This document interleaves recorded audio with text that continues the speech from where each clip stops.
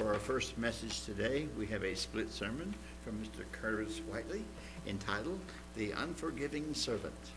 Mr. Whiteley.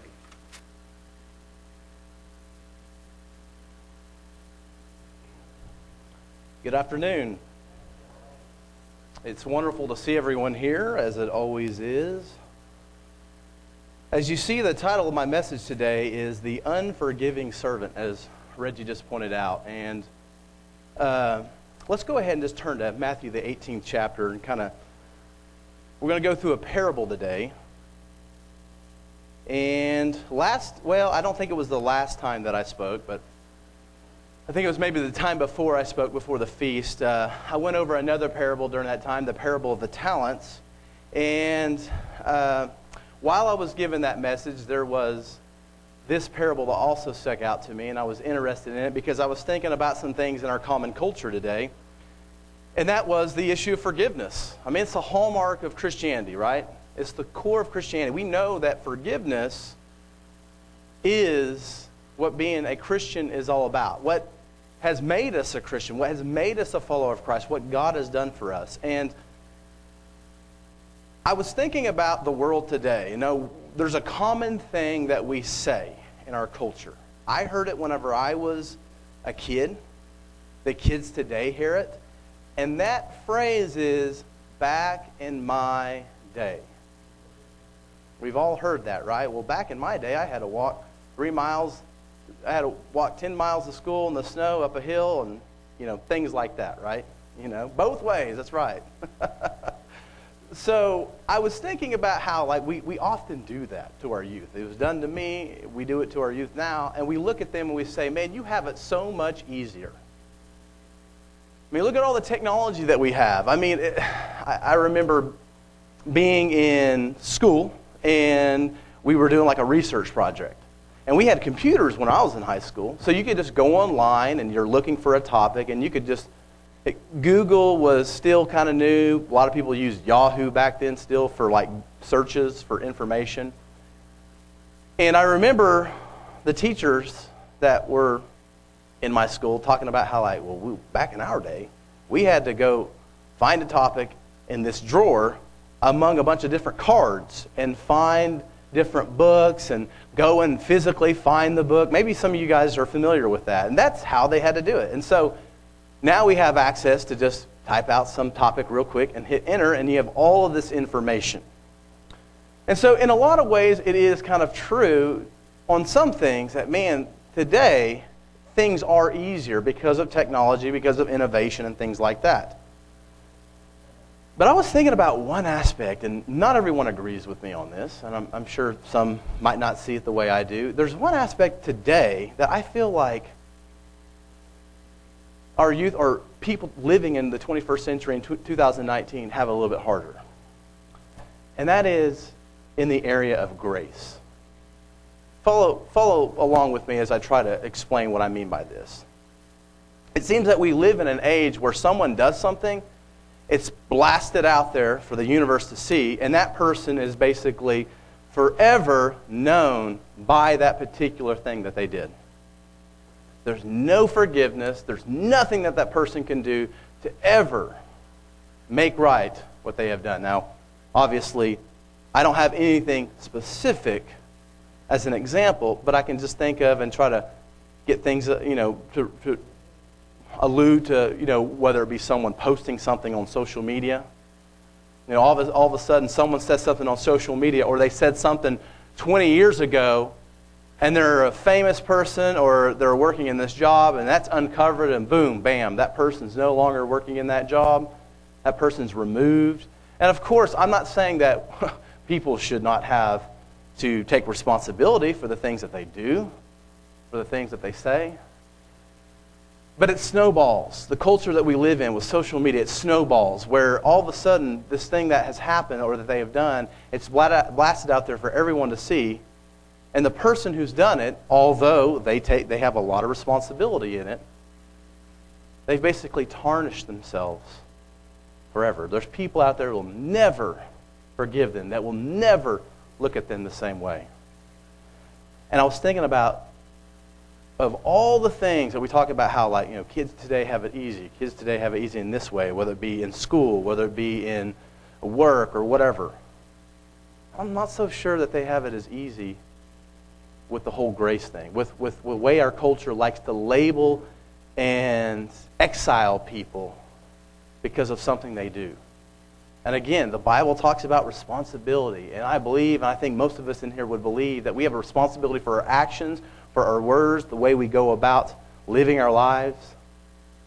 But it's so easy, even as Christians, I think, to fall into that trap of someone doing something and just always thinking that that person's done, that they should just be exiled, that they should just be removed, that they're a terrible person. Of course, what they have done might be a terrible thing, but there's no focus at all on the key thing that the Scriptures are focused on, and that is reconciliation. Reconciliation, which involves forgiveness. And so Jesus, in the 18th chapter, he starts talking about forgiveness. He's going to speak in a parable. And I just want to read through this, but first I want to kind of just read verse 21, where Peter asks this question. We got to kind of go into some historical background here. Peter poses this question in verse 21. Then Peter came to him and said, Lord, how often shall my brother sin against me and I forgive him? Up to 7 times? Is this question mark, up to 7 times? Now, we've probably read this before, but there might be some historical things that have prompted Peter to ask this question and give this specific number. First off, in this period, the Pharisaic tradition or teaching is that in order to be righteous, understanding that God is a God of forgiveness, that a person needs to forgive someone for the same offense up to 2 times.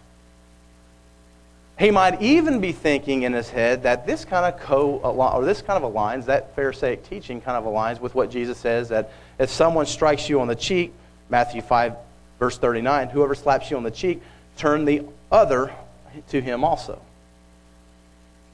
So if someone hits you, then let him do it for the second time. And going even further, Peter might have also remembered Jesus' words earlier on the Sermon on the Mount when Jesus said in chapter 5, verse 20, For I say to you that unless your righteousness exceeds the righteousness of the scribes and Pharisees, you will by no means enter into the kingdom of heaven.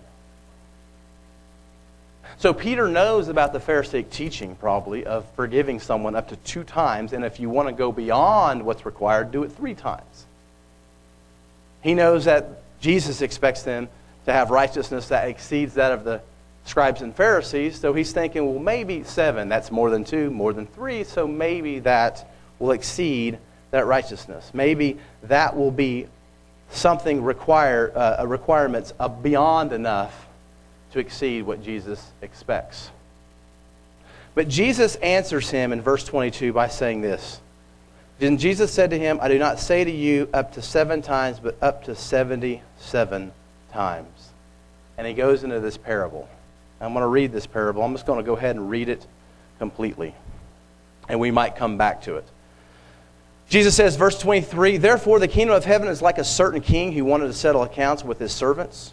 And when he had begun to settle accounts, one was brought to him who owed him 10,000 talents. But as he was not able to pay, his master commanded that he be sold with his wife and children and all that he had, and that payment be made. The servant therefore fell down before him, saying, Master, have patience with me, and I will pay you all. Then the master of that servant was moved with compassion and released him and forgave him the debt. So we have a couple things going on here. First, we have this analogy of a king who has servants, and he's come to settle accounts with his servants. And so if we look at this and we understand that the analogy is God is the king and we are the servants. And this servant owed the king 10,000 talents. Now, just to kind of give you an idea of how much that is in this day, 10,000 talents were equal to about $60,000 denarii. 1 denarii was equal to an average day's wage. That's a lot of money. To quote R.T. France, who wrote a commentary on the book of Matthew, on page 706 he says, 10,000 is the largest numerical value for which a Greek term exists, and the talent is the largest known amount of money. When the two are combined, the effect is like our zillions. And I'm kind of paraphrasing that. So Jesus is getting, in this story, this individual that owes a huge amount of money.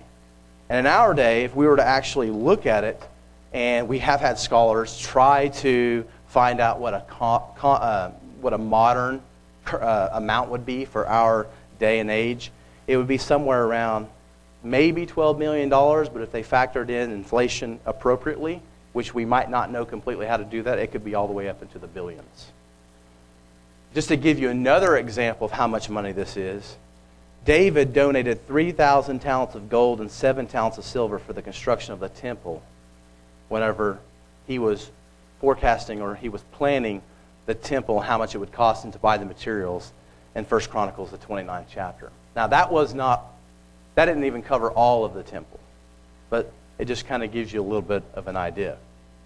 So the king's initial response is he's coming, he's wanting to settle the debts that the servants have accumulated against the king. The king has obviously probably loaned out money to these servants. These servants were supposed to use this money, maybe make a profit for themselves, and then pay back what the king had given them.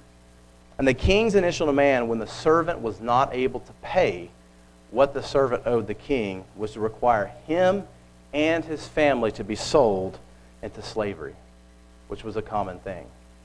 But the typical price of a slave was only 30 pieces of silver, nothing near the amount that this servant owed the king.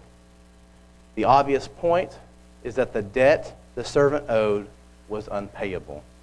There was nothing that he could do to truly settle this debt and pay back his master the money that he owed him.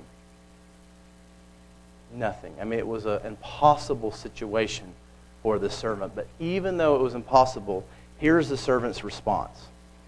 The servant's response was that he pleads. He falls down on his knees and he asks for patience from the king. He asks him for more time and tells him, I will do what I can to pay you back, essentially. The king, as we just read, in response to this, what seems to be sincerity, in verse 27 says, Then the master of that servant was moved with compassion, released him, and forgave him the debt. Now, there's a couple things that need to be remembered here. Number one, the king was under no obligation to do this. He had no obligation to forgive the debts of this individual. He had no obligation to allow this individual more time to try to find out what he can do to pay back his master.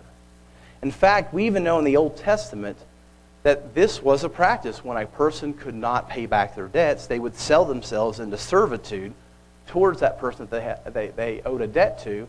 And of course, then they would have to be released on the year of Jubilee. So there was grace, there was compassion, there was freedom even in that. And it was done in a very tight ethical standard way because God had presented them with the appropriate ways to do this. And that is in Leviticus, the 25th chapter, somewhere around verse 39, if you guys want to read that on your own. But something else that we have to look at is that not only does the master not have to do this, he even goes beyond what was requested by the servant. The servant asked just for more time. He never asked him to forgive him the debts. He just wanted more time. And the king went even beyond just mere mercy. He actually forgave the entire debt beyond what the servant had initially asked. That's a wonderful thing that we're looking at here because Jesus is giving an analogy of God our Father and what He's done for us. And we understand that it's so easy to fall into that trap of this cliche, well, God's forgiven us, the blood of Christ. And it's easy to forget the seriousness of our debts towards God and the compassion that he gave and demonstrated to me and you and to all those who call upon the name of Christ. So let's look at the servant's response. Picking up in verse 28. The servant now is forgiven of these debts. He's been shown compassion, mercy, grace. And he goes out and he gets into a similar situation, but he's now in the opposite role.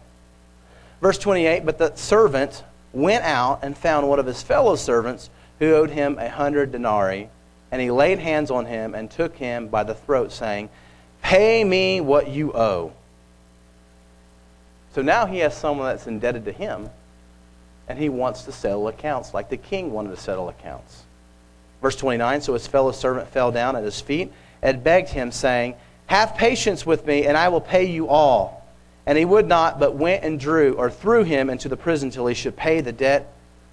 And so when his fellow servants saw what had been done, they were very grieved and came and told their master all that had been done. Then his master, after he had called him, said to him, you wicked servant, I forgave you all that debt because you begged me. Should you not also have had compassion on your fellow servant, just as I had pity on you? And his master was angry and delivered him to the torturers until he should pay all that was due to him. So my heavenly Father also will do to you, if each of you from his heart does not forgive his brother his trespasses. And notice what it says at the very last. From his heart. Forgive from his heart. From the person's heart. We understand that this is a part of that Lord's Prayer. Forgive us our debtors as we forgive those who forgive us our debts as we forgive those who have debts against us.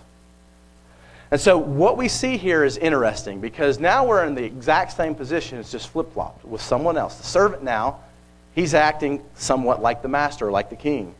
And he has someone that's in debt to him for 200 denarii. That's equal to about 100 days' labor of any common foot soldier or common labor during this period of time. But even though we might think, well, 100 days' labor, that's a chunk of change. It's nothing. It's trivial in comparison to what he himself was forgiven for from his king, who he owed money to. In this, what we see is the servant's inability to see himself in his fellow servant. As this fellow servant's plea is almost verbatim in what he plead to the king. In verse 29, he says, so his fellow servant fell down at his feet and begged him, saying, have patience with me, and I will pay you all. But instead of showing mercy, like he received from the king, the servant threw his fellow servant into a debtor's prison. Now, a little historical note here. Not only was he refusing and failing to show the compassion that was shown to himself, he was actually committing something that was illegal. You see, he owed this huge debt.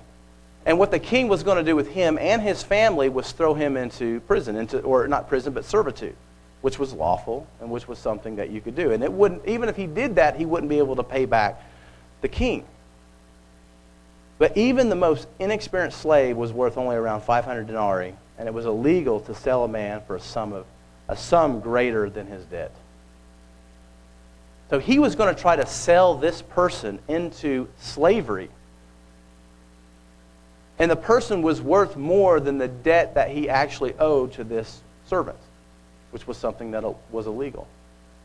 So it just demonstrates the trivialness that this, few dollars essentially. Obviously, we don't want to get too hung up on the amount of money because what it's trying to do is show this huge comparison, this difference, this huge amount that someone was forgiven for, and this little trivial amount that you refused, or that this servant refused to forgive his fellow servant for.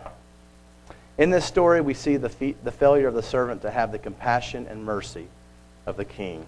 Now, obviously, as we know, this is an analogy of God being the king and us as the servants. The compassion, grace, and mercy that God has shown or given us should be a pay-it-forward lifestyle. Now, this doesn't mean that you just go around forgiving people, people offend you, people do wrong to you, and you say, well, that's okay, I'm never going to hold anything against anybody. The Scriptures, even right before this, talk about confronting people that have committed an offense. And there's a proper way to do that. But it's so easy in our day and age, and as humans, just the carnal nature, when someone wrongs us, to forgive. But it's at the core of what Christianity is all about. Someone who forgives in light of what we have been shown by God our Father through His Son, Jesus Christ. The interesting thing is that the king hears about this. The servants, the fellow servants, not the one that owed the servant money, but other servants heard about this and saw this, and they went directly to the king and in detail explained to him exactly what this servant that the king had previously forgave him debts for, what he had done. In verse 31 through 34, let's just read that again. So when his fellow servants saw what had been done, they were very grieved and came and told their master all that had been done. Then his master, after he had called him, said to him, "You wicked servant, I forgave you all that debt because you begged." He was called a wicked servant now. An unforgiving servant is called a wicked servant in this parable, likened to someone who's wicked. Should you not also have compassion on your fellow servant, just as I had pity on you? And his master was angry and delivered him to the torturers until he should pay all that was due to him. And so we see this analogy that Jesus gives to Peter and also the other fellow disciples that were around him listening to this about forgiveness. You know, in a day and an age where forgiveness is something, and compassion and reconciliation isn't something that's really talked about very much. You know, it's all about pointing fingers. It's all about, what does a person do on social media? Well, that's what they did. We should exile them, never have anything to do with them. No matter what they do, they can never account for the grievance, for the offense they have they have committed. And this does not release people from physical and earthly responsibilities and accounts that they have to give to our local governments, our state governments, our federal governments. Those things are still in place. Those things, you know, obviously God allows, and people have to pay for the offenses that they commit in this world. And people have to suffer the consequences of silly things that they say and silly things that they do. But it's also easy for us to see people doing things and point the finger and be unforgiving.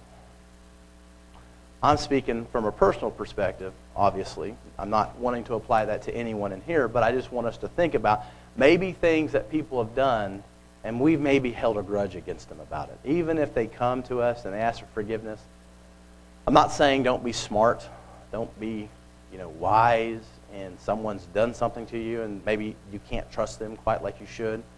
But let's just think about in our personal lives, whether it be someone even closer than just maybe someone, a fellow neighbor or a fellow believer. Let's think about in marriage, how easy it is. I know, you talk about, well, when do I really do things against people? When do I really, offend people? And I don't mean offend like I say something that makes them offensive, but maybe don't treat them very well, where I need to ask for forgiveness. Well, I think we can think of that. I mean, even as parents, it's easy to have a moment where we're not being a very good parent. We maybe discipline our child, or we're not doing something that's really, maybe we go to discipline our child, or maybe we go to say something to them, and out of anger, out of frustration, out of impatience, we say something that we shouldn't. I mean, we're parents, right? Those who are parents, I mean, we're not above that. Our kids might think that we can't, well, when they're young, they think that we can't really do any wrong. Then they get a little older, they think everything we do is wrong. But nevertheless, it's easy to really, if we really analyze it, to think about things in our life where, you know what, we've wronged. We've made some incorrect choices. We've done some things that really we probably need to have some forgiveness towards. Same thing with marriage, but towards our spouses. There's all different examples, I think, that we could think about where we have probably, basically done something where we have a debt. We have a debt to that person in forgiveness. And it all goes back to Jesus' answer to Peter's question. How many times do we forgive a brother, a believer, a fellow neighbor? You can even put it in there. An unpayable debt. He answers this question by showing us the unpayable debt as sinners that we have accumulated against a righteous God, and the mercy that God has demonstrated to all of us through this Son. We have a responsibility to forgive our debtors in the same manner that God has forgiven us. No matter the offenses against us, it's all trivial compared to our own debt toward God that He has wiped away. Verse 35, just to kind of remember, so my heavenly Father also will do to you, if each of you from his heart does not forgive his brother his trespasses. Now, one of the things as we are Christians, we're not only to live a life based upon principles, Christian principles. Yes, we are. But we're to live that life from the heart, from the transformation that was supposed to have taken place in our conversion. And so when we think about why we've been forgiven by God, it's more than just mere compassion and grace. It's driven by one of the most powerful forces there is, and that is love. Love is what love of us prompted God to send His Son to this world to die for us, for our forgiveness of sins. And in the same way, as we are supposed to be growing in the stature and nature of Jesus Christ, that's what should prompt us to also have a forgiving spirit ourselves. The love of God in us. One of the characteristics that people would see Jesus right before He's arrested and crucified. He says they will know you by your love, by the love that you show for each other. So as people are pointing the finger in this world and being unforgiving and not focused whatsoever on reconciliation, let us demonstrate to the world the love of God as a witness to them as we live out our lives in forgiveness and having a forgiving heart and compassion for people, and also in the other areas of life that demonstrates the forgiving, compassionate, gracious nature of God our Father and our Lord Jesus Christ.